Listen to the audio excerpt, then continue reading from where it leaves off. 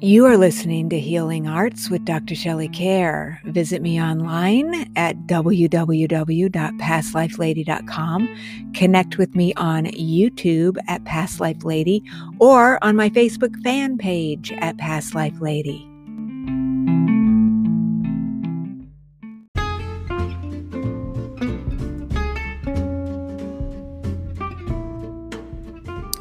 The Healing Arts program is not intended as a substitute for consultation with a licensed medical or mental health professional.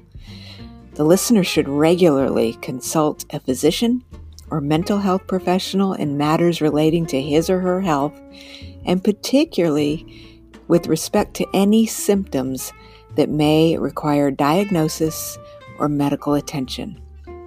This program provides content related to educational, medical, and psychological topics. As such, listening to the program implies your acceptance of this disclaimer.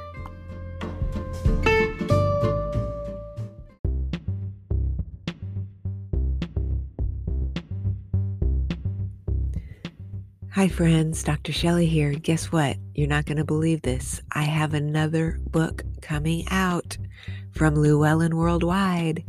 It will be out on December 8th, and it's called Blast from the Past, Healing Spontaneous Past Life Memories. So earlier in the 2000s, I wrote a book series, which I have discussed on the Healing Arts podcast, about a phenomenon I call supretravie, spontaneous past life memories. This is when we're trying to mind our own business, and yet we're hit with this picture, thought, or feeling about something that happened to us in the past. This was happening to me all the time while I was traveling to other places. And what I found through my research is that I truly believe this happens to every single person alive. The book has some incredible endorsements from people like Coast to Coast's George Norrie and others.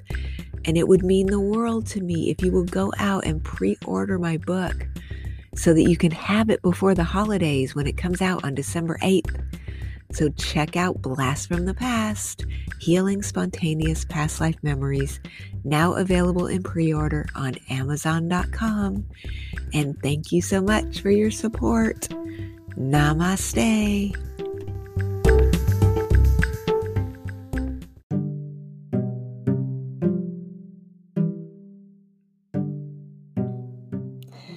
Welcome to Healing Arts. I'm your host, Dr. Shelley Kerr.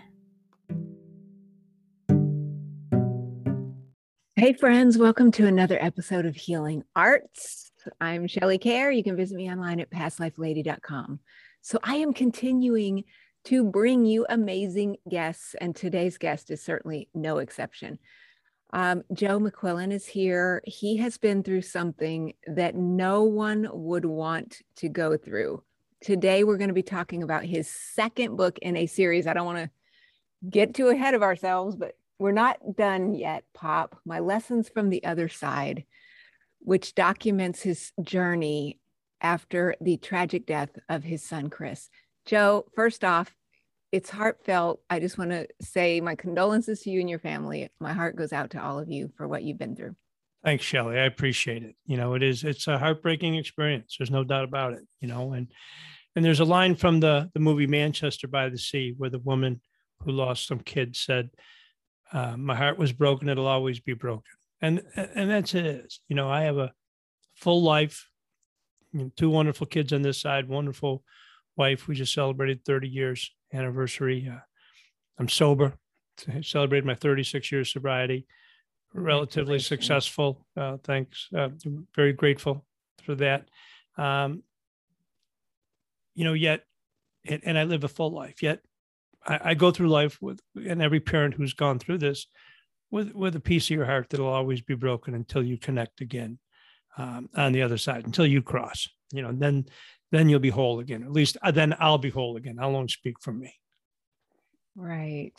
And this is the second book. And so Right. I was wondering, for people who haven't seen the first book, we're going to have links to both, and you need to check them out, friends. Could you just share a little bit about Chris and what happened so that's the first book is My Search for Christopher on the Other Side, and they're both on Amazon.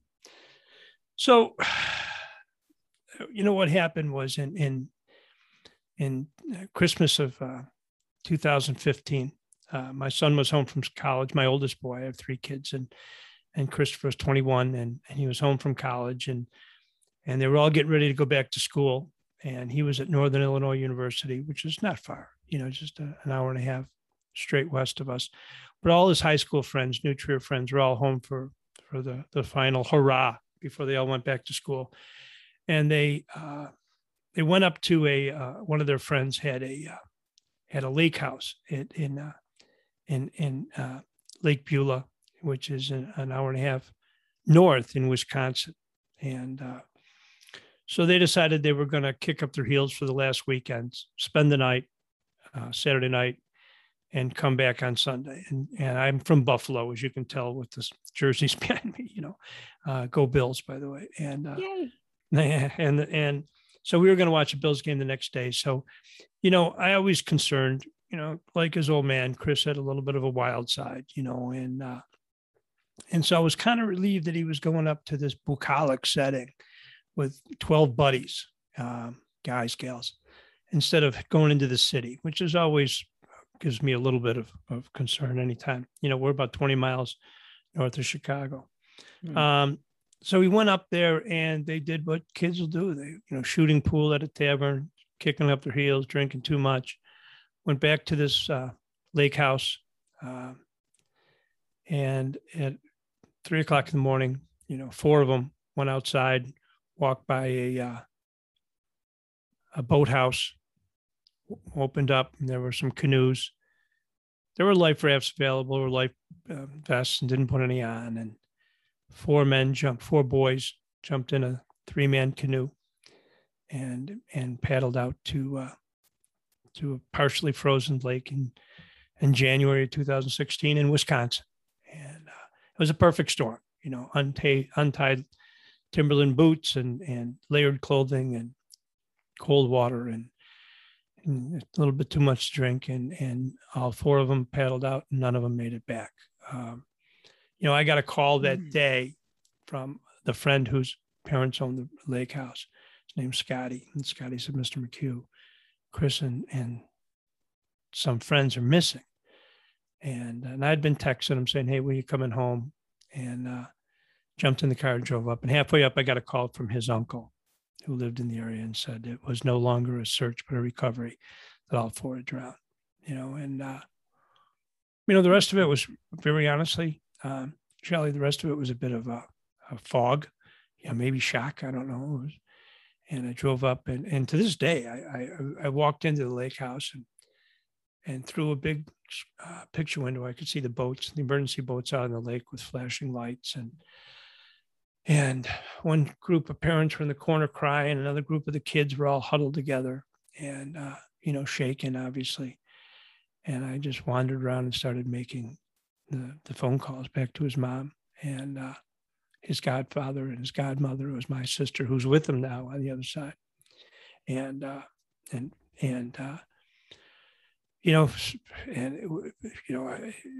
they wouldn't, in Wisconsin, you can't identify a body. They won't let you identify a photo. And I'm a pretty hard-nosed guy, pretty strong-willed guy.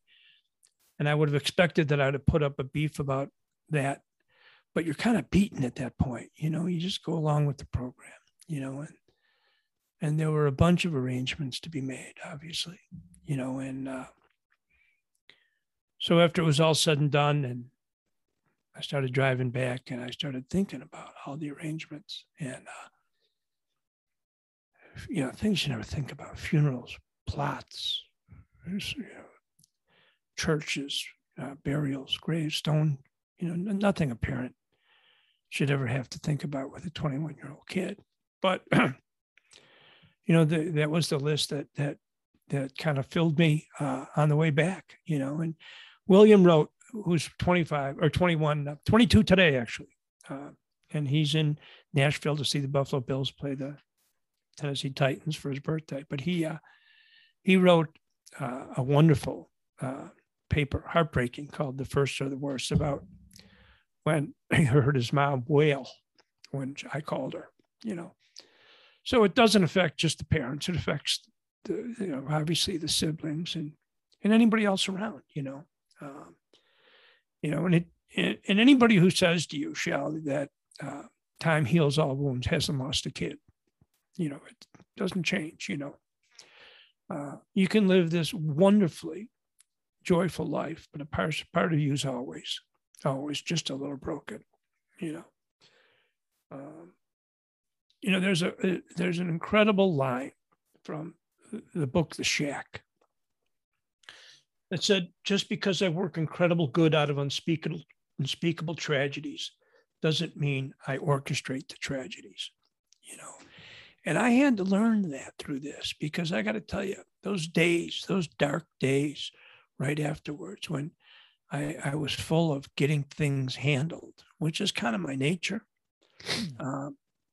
Those dark days, I would finish those days and I'd get on my knees and I thank God for my family, and I thank God for my sobriety. And I'd say, "But we're not good, you and me. You took my kid," And the third night, after I, let him know that he and I were not on the same path, I got a message back in my head that said, "I didn't take your son. I welcomed him home, but his free will and recklessness caused him to come home. And I lost a son too." At that point, I realized God didn't take my boy, and he doesn't move us around like chess pieces.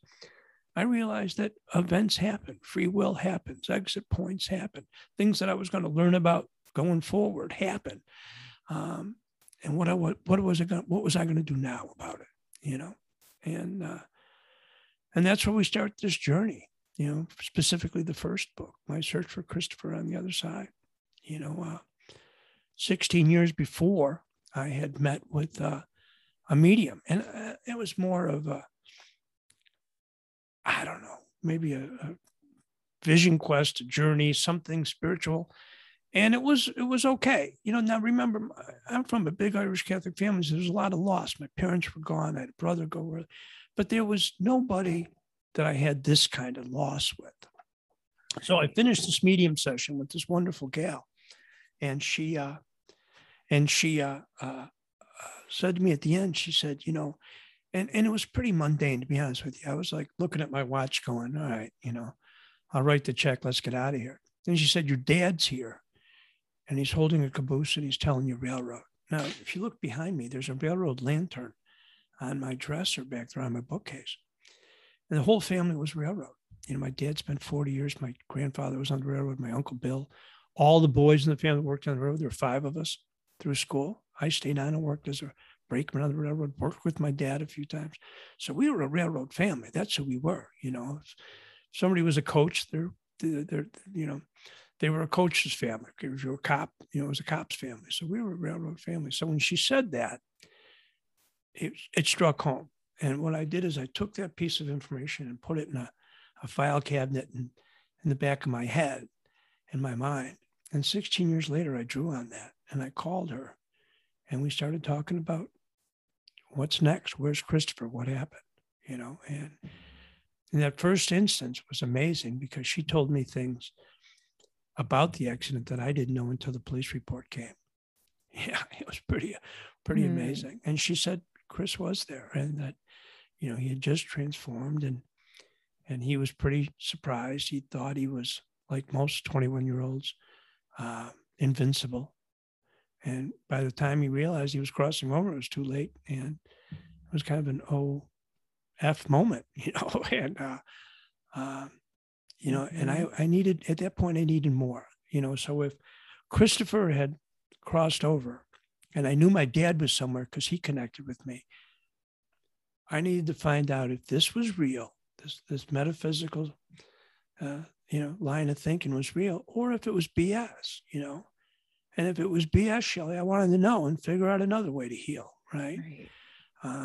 But what I found out was, it was an amazing a lot of information that changed the course of my life. And that's where we started.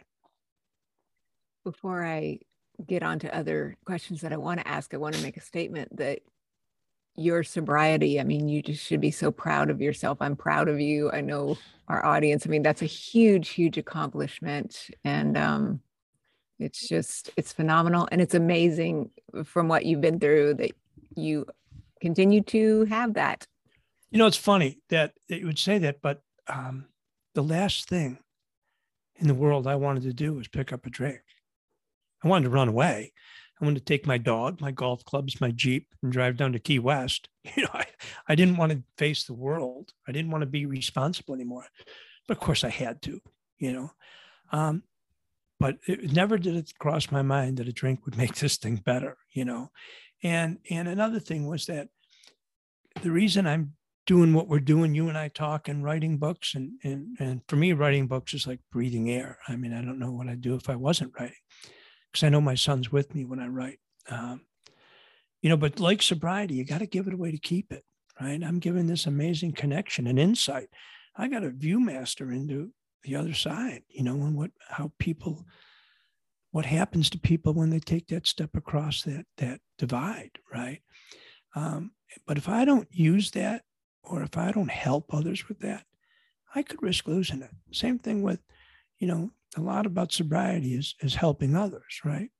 You know, because you're given this $1 million gift to sobriety. I have no business being here at 64, almost 65, as wild as I was, much less successful and happy and writing and whole. So I know it's a gift, you know. So that was that struggle that I had with God. It's like, what? Look, the same God that removed the compulsion for me to drink took my kid, until I had to make peace with the fact that he didn't take him. He doesn't take anybody's kid. You know, events cause people to cross over, and he grieves with us as a loving father, I believe. You know, so it kind of reset my thinking of who this guy is, you know, that Christopher's with now. Absolutely. So you mentioned your son, William, a minute ago, and I wanted to ask specifically, I know you've got Sally and you have such a wonderful relationship. Congrats on your anniversary. Thank you. I also wanted to ask about, like, what do Carolyn and William say when you first started receiving this communication from their brother, and how has that played out over the years? I'm very curious. That's a great question. And especially for parents who've lost kids who have siblings, you know. Right. And everybody grieves on their own. Sally and I grieved entirely differently. Sally shut down for 6 months, you know, occupied ourselves with photos and thank you cards. And it was a beautiful outpouring. There were 2,000 people at his wake, 2,000, you know. They left the funeral parlor. Grace Martinson, who was the funeral director, left the funeral parlor open for 2 hours so that everybody could go through. You know, it was amazing. You know, the outpouring of love and commitment. And so Sally occupied ourselves with that and kind of took a leave of absence from work. And I did just the opposite. You know, I filled as much of the hours in my day with activity so that I didn't break, so that I didn't crumble, you know. And so it's just different ways of healing. Caroline is my 25-year-old who was teaching in Milwaukee, and with COVID, it just got too screwy. So she's working with me. I'm a mortgage broker in the city, doing great. And William's a junior now at Boulder, but they grieve separately, you know. And Christopher wasn't the greatest brother in the world. He was a great friend, great son, great pal, but he wasn't, you know, he was kind of an indifferent brother, as a lot of 21-year-olds are growing up. And they had just started getting closer then, right, lately. So Caroline, to be honest with you, and I'm not going to go into her story, but she's doing great, but she's mad. She's angry at him that we were finally getting close and you left me, you know. William has connected with mediums and gotten a bunch of messages and signs from Chris. And I think Chris is always around both of them, you know, and he's told me he is, you know, so, but everybody's grief, 4 people in the family left, and we all grieve differently, and I think, eventually Christopher's going to seep into both of their lives. I know he's trying. And he tells me things like, yeah, he's going to be okay, or, she'll eventually hear me, so that's, and I made the decision not to try to make anybody grieve the way I did. I just have to respect that, and it worked. And Sally's magnificent. She's a therapist, and she's working. She's got an office in the house, and it's mostly Zoom stuff now the last couple of years. Yes, but she's got I know the feeling. Practice. Yeah, right. She's got a private practice and kicking butt. And she just came back from a writer's retreat in Montana, where she's finishing up her book. She's funny because she laughed and said, "You finished your second book," and she started first, right? She started writing a book first, and I'm actually starting a third already. So I said to her, "Hey, I'd like to talk to you about this. I wrote this chapter." She goes, "Are you kidding me?" So that's just. But she's an absolute perfectionist, and I think her book's going to be poetry, and it'll be a wonderful book. So that'll be coming out. Yeah, wow. When it's ready. But when it's ready, but things have worked for her. She did a healing that really changed her psychic, emotional, mental, metaphysical world. I tried one. I didn't like it. Right. I mean, it's all different. Right. Everybody's got why am I given this gift to connect with my Christopher? I don't know, but I'm grateful as heck for it, but there's a responsibility that goes with it too. Like I said, you got to give it away to keep it. Exactly. Along those lines, you talked about, and you mentioned her a minute ago as well, your beloved sister, Marcia. Yeah. And I was wondering if you could just talk about, I'm getting the chills. What happened shortly before her crossing and what she told you? To me, I feel like you're doing your job. You know what? Marcia was a huge source of life. I was youngest of 10 kids. And so Marcia was on the older group of 4, and they're all on the other side now together. And she was the last to make that journey. And she had cancer, and she was a source of love and strength. And, she was also the woman who said to me in 1983 that she said, "If you don't stop drinking, stay away from me." She said, "We already buried one brother. If you don't stop drinking, stay away from me and my kids." And it was the first time that anybody made me accountable, much less this figure of love and support in my life, right? And that's what got me on the journey. I didn't want to lose her respect and love, and that started me on this journey. So she was and like me, she was a source of love for Christopher, a huge source of love for Christopher. And I'd go out and visit her. We started going out there when Chris was born, and he just adored her. Chris was one of those guys who didn't really trust adults, but he trusted her, completely. And they just adored each other. And so, I mean, he would be visiting friends in Florida, whatever, and he'd always insist on going over to see Aunt Marcia. He wouldn't not, guys they'd go drive across the coast from Fort Lauderdale to Naples because he insisted on seeing his Aunt Marcia. And so there was this wonderful bond of love. So when she was getting ready to transition and she died, I'm looking at her mass card next to Christopher's, February 6, 2019. So I'd gone out there Christmas before and around Christmas time to visit. And I was out there a couple of weeks before she transitioned. And she said to me, when she was in hospice, and she said, we were alone. And she said, "Honey," and she would say that and I'd just start crying, and I would just say, I'd be visiting her and I'd say, "This is hard, Marcia." And she goes, "I know, honey." She'd say, "Honey, you gave me the greatest gift. I read your book and I'm not afraid to die." Now here's a response from somebody that was a huge source, like a maternal source of love for me growing up. And I was so grateful that I was able to give her some peace when she was transitioning. A couple of years later, I was seeing a medium out in the western suburbs. and a good gal on my birthday. And she said to me, your son's here, of course, but so is a woman, glasses, pretty, smiling. And she said to say, honey, thanks for the greatest gift. That was my birthday present from them.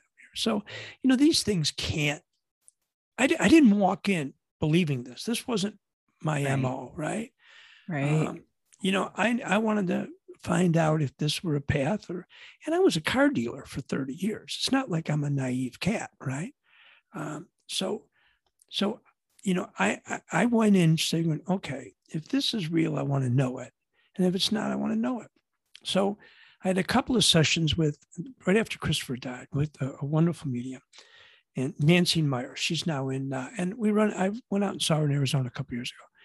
And she's in Arizona, surprise. She was here local when I first saw her. And then after Chris had transitioned, I called her on the phone. But now, since she was on the phone, I wanted to find a medium that could look me in the eye. I wanted to look in your eye while you're talking to my son. A couple of reasons, because I wanted to. and if it's BS, I'd know it, right? I'd know if you're lying to me. And so, I went online and there was a guy who wrote, he was an investigator, and he wrote a really good book about the same thing. His dad had passed away, and he just wanted to see if this was real or not. He was not a psychic investigator; he was a private eye in LA.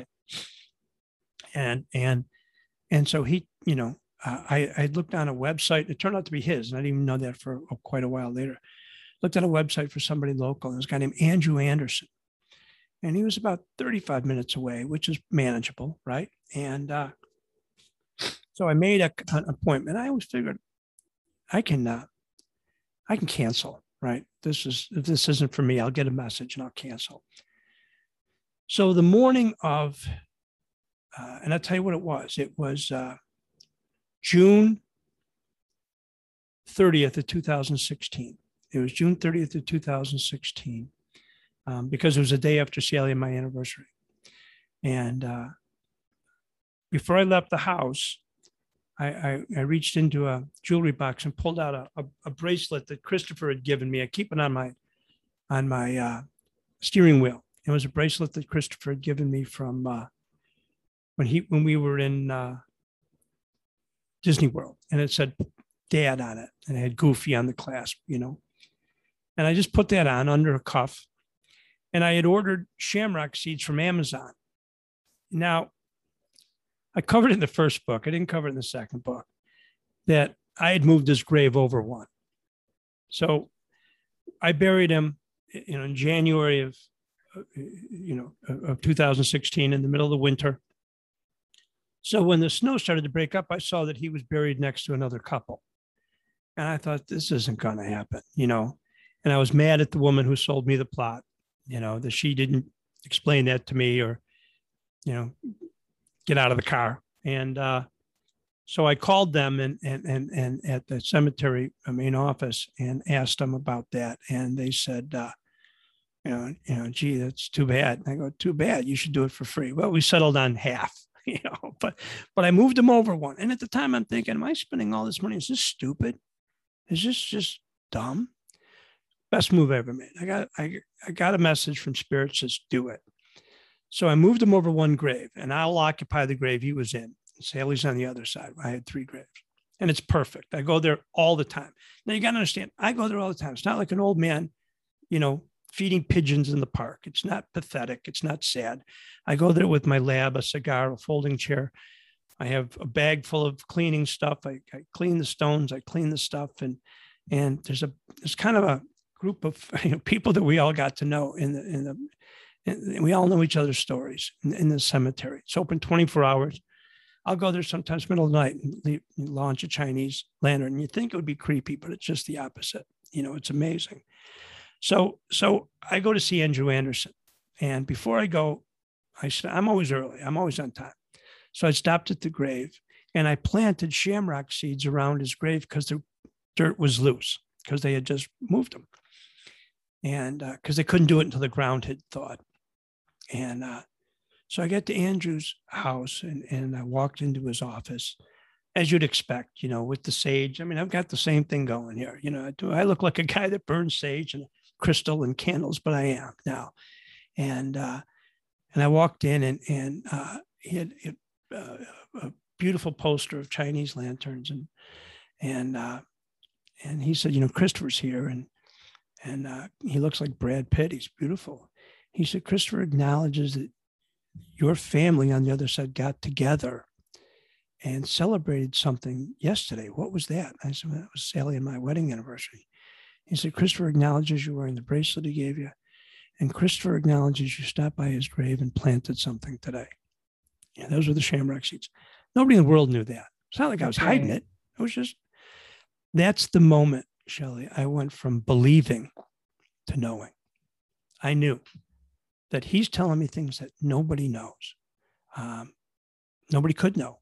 And so that's when I went from I'm in, and, continued. I searched with other mediums, spirit circles, sessions, chakra meditation, all that, to find out, to do anything to get closer to my boy on the other side.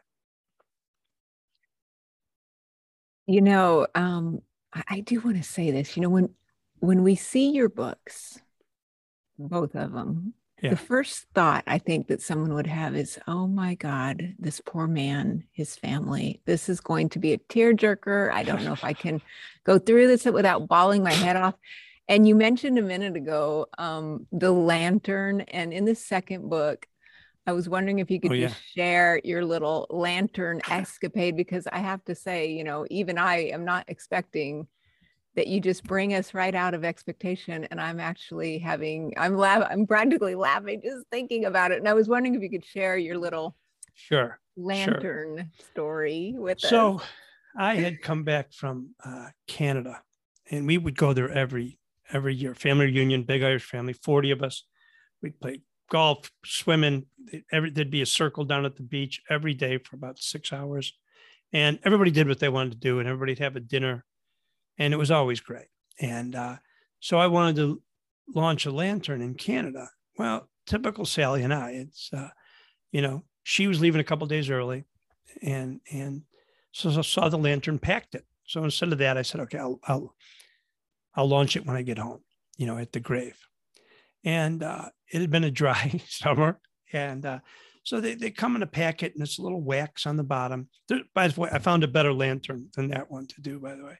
And so the theory is that you light the whatever the fuel cell is, whether it's wax or cardboard, the gas fills up a paper lantern. It lifts up into the air, flies away. You meditate on it, you look at it, you send it up as a gift, whatever, and you go home. That's the theory. The reality was, I lit it on fire. The ground was dry. I laid it on the ground to fill up. The grass started burning around it. My dog started attacking it. I was scared to hell that the neighbors were going to, call the cops. The whole lantern started on fire. Then it started going up, and I thought it was going to catch the trees on fire. Finally everything settled in. I scurried around like a little pack rat and got rid of all the evidence. But and I said in the book that I knew my son was on the other side with a pail or two, just nodding his head, laughing at his knuckleheaded dad and dog, creating this havoc, at Sacred Heart Cemetery. So the bottom line is, my son was a funny kid. I kind of look at things with a different bent myself. So it's a tragic story.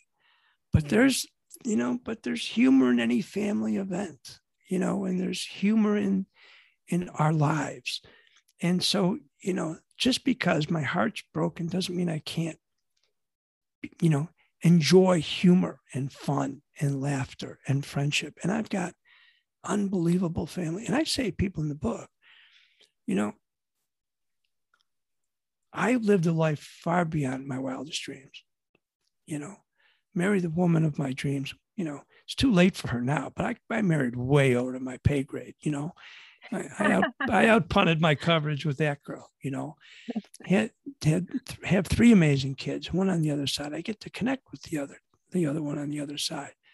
I've got these amazing friends. I played hockey up until last year when my body just said enough was enough, And so I've been allowed these outlets and, a sober life with sober friends and buddies and my pals are real, kind of salt of the earth guys, and at the end of the day, if God time to call me in, right? Tap me on the shoulder and said, time to go, man. Now I'm in no hurry to go. I have books to write. I got people to touch, talk to, groups to help. But if God said time to go, sport, man, I'm okay. I'm good, because I get to spend the next round with my boy because he told me I would, right? So, so the bottom line is when I'm talking to you or talking to the book, don't feel sorry for me. I had the greatest job in the world. I got to be Christopher's dad for 21 years, 21 years of memory, love, and we still have a relationship. Now, the relationship's nowhere near as good. I would rather be abysmally ignorant of the metaphysical and be watching the Bills game on Monday Night Football with a pizza with my boy. I would. I'd make that trade in a heartbeat. But you can't unring the bell. The event is the event. What are you going to do about it? Right. And this me searching and seeking and finding out is what I'm doing about it and trying to help,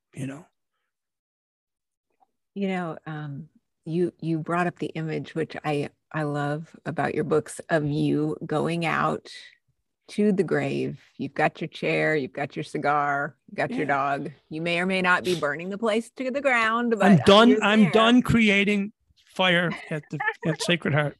And there's this, you're mentioning it as well in the book, like, okay, don't feel sorry for me. Is it morbid and sad that I come out to this grave? And you said no, because you're talking about thin places and encourage the readers to find their own. So tell us, what is a thin place and why is Christopher's grave one of those for you? That's a great term, isn't it? Thin places. It is. Right? It's a great place. And a thin place, and excuse me, I'm a little sentimental. I'm Irish, and I got a little bit of head cold. And I've had both shots, so it's not COVID. So, Okay. Yeah, there's always that, I guess. I know. It's just I got a little head cold. Weather's changing here in Illinois. I heard this term, thin places. And I don't know if it was Van Praagh or John Holland, but one of their books. And it was like, wow, that's amazing. I love that. It's where the veil is thinnest, in certain spots. Now, my first experience with what I guess was a real awakening for a thin place was in November 2016. My best friend, Al Conrad, was getting married. He'd lost his wife 13 years before from cancer, and he was finally found love and healing. And he was great for me because he had been through not the loss of a son, but loss of somebody pretty significant, So I would bounce things off him and I would take advice from him when I wouldn't take advice from anybody, One of the things he told me was said, look, I'm going to tell you, he said, after Debbie died, people would say stupid things, right? I know what your loss is like. I lost a cat, or whatever. And I'd tell them how stupid they were. And he said, so then I spent the next couple of years trying to rebuild those friendships. He said, so, give you a little advice, restraint of pen and tongue. He said, when people say dumb things, they don't mean to say dumb things. You just don't know better. Nod and move on, And it was great advice, and I heeded it. So I went out to his wedding, and believe me, this is November of 16. I don't want to go anywhere. I went to two places that year. I went and talked to the boys at Imbalance Ranch, which is a boarding school for boys with addiction, teen boys. And I love these guys because they're just like me, and they're like my son. And I really connect with them. And I think I get the point across to them. And so I went there out of obligation. And then I went to, the following weekend to Sarasota. And I wasn't even going to be able to golf. So, it was even a double whammy. But I knew it was important now. So I went there and I always make an Irish goodbye at parties. You never even, people tell me the next day, oh yeah, remember when this happened? I was gone hours before. You just don't notice it. You just make that exit and you see the opening and you go. So it was at his wedding. The champagne corks were popping. And a few of us were outside having a cigar. It was pretty cool. There was a little table out there and we were having a cigar on the sidewalk. And I saw an opening and opened an Uber for a guy and his wife, the door as a courtesy, and just kept going and ended up on a beach in Sarasota. And it was at night and I rolled up pant legs and took off my loafers and had a cigar and walked out on the beach. And I felt this overwhelming sense of spirit. And I just felt, I had never felt closer to my son and connected. It was amazing. And I couldn't believe it. It was a spiritual awakening, and the next day, there was a barbecue and I did the same thing. I disappeared. I went to a different beach and one was Lido and the other was Siesta Key. I had the same amazing experience. And I was back at both of them this year, and had this really wonderful experiences.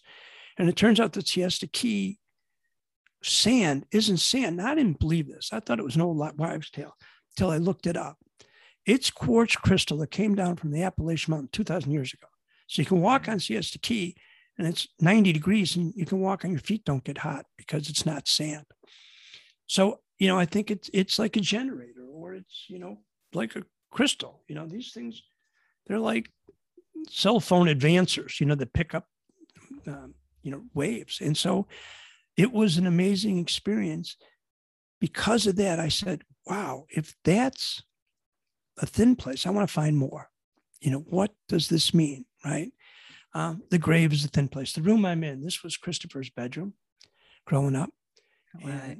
And so when I meditate, I can see him with a limb hanging over the bed or a foot sticking out. And his bed was right over here. And so this is a good place for him, and so we connect in this room. I've done 90% of my writing here. I do the other, maybe 20. I've done at Marcia's house in Florida, which the kids kept. And I spent 2 months there this year. I'm spending 2 months again, to Sally's delight. I can wear it on you. And so I thought, wow, this is amazing. I want to know about thin places. So I started experiencing them. I started, planning on it. And I did a trip to Arizona where I went to the fundraiser for the ranch, talked to the boys, drove back up to Phoenix, then up. And I thought, I'll go to Sedona, right? And I expected to be knocked off my saddle. I thought, man, and I got there and it was a really cool trip. There was a woman there who was my spirit guide. And I opted not to go with the guy with the Aussies hats and the pink Jeeps. I went with this spirit woman. I saw her give a presentation on Sedona and the vortex. And I thought, okay, she's the right gal. Well, it turns out she grew up in Buffalo, an old hippie, right? She just came back from a vision quest where, she had fasted in the desert and whatever. I mean, she was really the real deal, right? And so we did this great tour and we did a spirit circle and, she spent 2 extra hours with me than she was supposed to, but it's her company. And then she looked at me halfway up and said, by the way, I'm a medium. She goes, I don't practice because my tour business is my main source of income. But your son's been with us ever since we got here. He's been with you the entire time. And I thought, wow, that's great. But I know it was just, and I wasn't surprised, but it was really a fun, fun fact. And but I expected the vortex itself to move me. And I felt vibrations. I thought it was cool, but a bit of a letdown, right? I thought, wow, this isn't for me, right? And so then I decided, I was going home to Buffalo to a book signing on my way to Canada for a week that year, and I decided to stop in Lilydale. Now Lilydale, now here's the crazy thing. My buddy was talking about Lilydale. I thought it was up in the Adirondacks where Rumpelstiltskin lost his sneakers, right? It was 45 minutes from where I grew up. It was 15 minutes from where I went to college. And so I said, okay, I investigated Lilydale. I saw this wonderful Nobody Dies in Lilydale. It was a documentary. So I saw that. Now, after my Sedona experience, I was a little leery of being too worked up and being let down, right? Disappointment. It was just the opposite. I went to Lilydale, had an amazing meet reading. My daughter Caroline was with me. She had an amazing reading. And she's a little closed down to this stuff, but it penetrated. And then at 3 o'clock in the morning, I went to where twice a day at Inspiration Stump, mediums do readings just for everybody's. And I thought that was really cool. So I went there at 3 o'clock in the morning, hoping to connect with Chris. Now, I got to tell you, the energy, 3 o'clock in the morning, middle of nowhere is a little weird. I grabbed a flashlight, walked through the woods. I felt more energy than psychic energy I've ever felt in my life. I'm not a medium. I don't want to be medium. Shelley, I don't want to talk to your grandmother, right? I want to connect with my dad, my sister, my son, of course. I walked through, it was like a wave of electricity as I'm approaching this place. Then I got to Inspiration Stump and did what you're not supposed to do. I stood on the stump because it said, don't stand on the stump. And I'm still a bad kid at heart. So I stood on the stump. It was great. But the energy kind of waned. And then leaving, I felt the same unbelievable. And basically it was, you're thinking thousands and thousands of souls come to connect with their earth, loved ones. And so that energy's still all there. So I was just absolutely overwhelmed, overjoyed. It was an experience that I had never thought about, what it was like really experiencing and digesting what energy means, because we say that energy never dies, right? And it doesn't, So that was just what a huge rebound after being a little disappointed. Now I got to tell you, other people have gone to Sedona and had the same reaction that I had at Lilydale. So my thin place isn't necessarily yours, Now I got to tell you, I got a feeling Siesta Key, go to Siesta Key at night and tell me, you can take your shoes off and meditate and tell me you're not knocked out, Here's a funny story. I went to visit my sister. It was right before she crossed over. And since I always connect with Chris on any beach at night, but specifically the Gulf Coast, I don't know why. Maybe I'll figure it out before I die, before I cross over.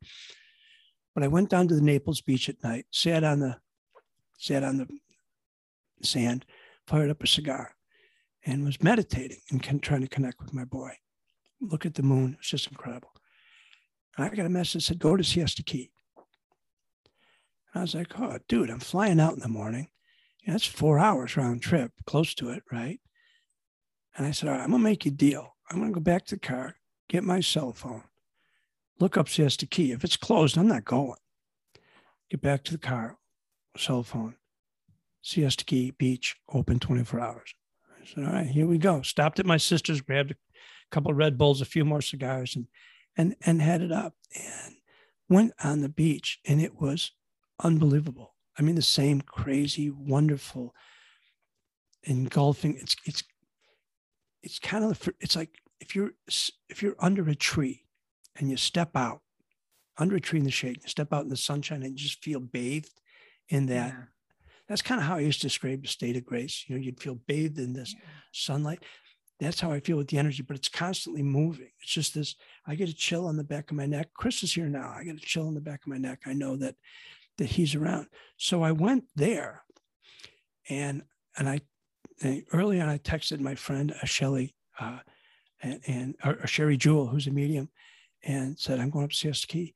And so I'm laying on and I've looked at, this is the most beautiful stars I've ever seen, better than Alaska, better than Caribbean, better, unbelievable. The stars were just so clear and so beautiful. And I felt so connected. And I get a text from her that says, lay on your back and look at the stars. Well, I was laying on my back and looking at the stars already, and she said, Chris is here. And I knew that. So it was just this amazing experience.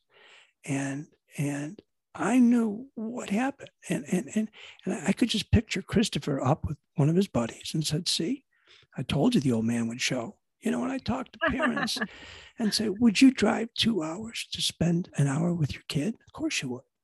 Yeah. It's a no-brainer, So what I tell people all the time is listen to that voice, that higher voice.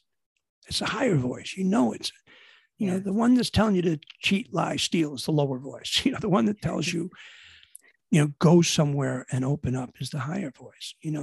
Listen to that voice, because if you listen to that voice, you'll feel that connection. I was speaking to a group one time and somebody in the audience, and I love my favorite part, Shelley, of any of these, when I talk to groups, helping parents heal or whoever, is Q&A from parents, right? Because, man, that's who I want to connect with. I want them to know it's not over. Ball game's not over, right? Mm-hmm. This woman said to me, my sister's been gone 3 years and I've never connected with her. And I looked at her, I said, try harder. You got to do your part. It's not like, you want something from Amazon, you got to order it, right? And you got to follow the directions, right? Shipping, I accept these terms or whatever, right? And Amazon, where my book is. So if you want to do that, you can do that. But if you're going to put it in order, you got to follow the rules, right? And so that's what I do. If that means driving 2 hours when I got an early morning flight, I don't care, right? This is more important. We're all going. Here's what cracks me up, Shell. We're all going, right? There it is. We're all going. So I'm going to, wherever I'm going on a vacation or a trip or speaking or whatever, I Google. I look around for restaurants or a cigar shop or a beach. Where I'm going to stay, I Google. And so we're all going to the other side, but nobody's Googling, right? Like, what's next? I'm Google, trying to figure out, because we're all going and it's awesome, right? But absolutely, you got to do your part to connect, And Chris says to me, Dad, when you cross, he said, for me, it was a shock. I didn't expect it. When you cross, it won't be a surprise. And the learning curve will be a lot less because of what I'm telling you. And I'll be there to meet you. He said, and what a gift, right? He said to me, it's going to be like crossing over a stream. The minute you cross over, I'll be there. That is so beautiful. Yeah. Joe, God bless you and your family. Thanks. Friends, listen, Joe, hold up part 1 and I'm going to hold up part 2. Friends, you need to check these out. This is so beautiful, Joe. Thank you so much for listening to your son and for following your path that is helping others realize this is a journey and it's a beautiful one. And you've just done a beautiful job. And thanks, Shelley. I sure appreciate the we will have the links to these books, friends, below. You need to get them immediately and if not sooner. Some laughs along the way as well. Yeah, you will. Beautiful work, Joe. God bless you and your family. Thanks, Shell. Thanks very much. I sure appreciate it.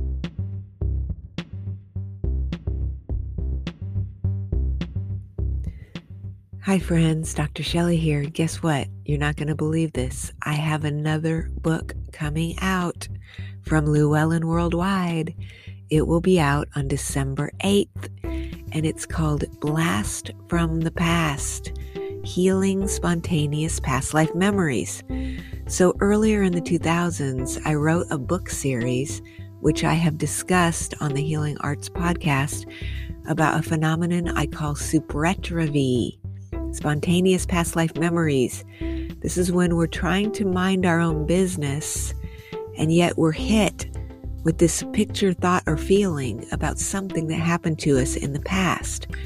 This was happening to me all the time while I was traveling to other places. And what I found through my research is that I truly believe this happens to every single person alive. The book has some incredible endorsements from people like Coast to Coast's George Norrie and others.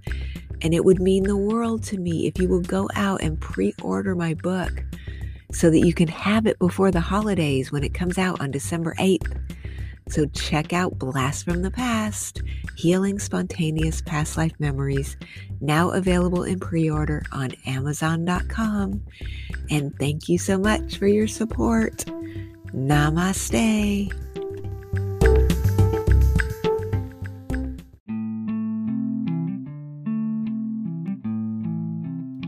You've been listening to Healing Arts with Dr. Shelley Kerr. Visit me online at pastlifelady.com or on YouTube at Past Life Lady, or connect with me on Facebook at Past Life Lady.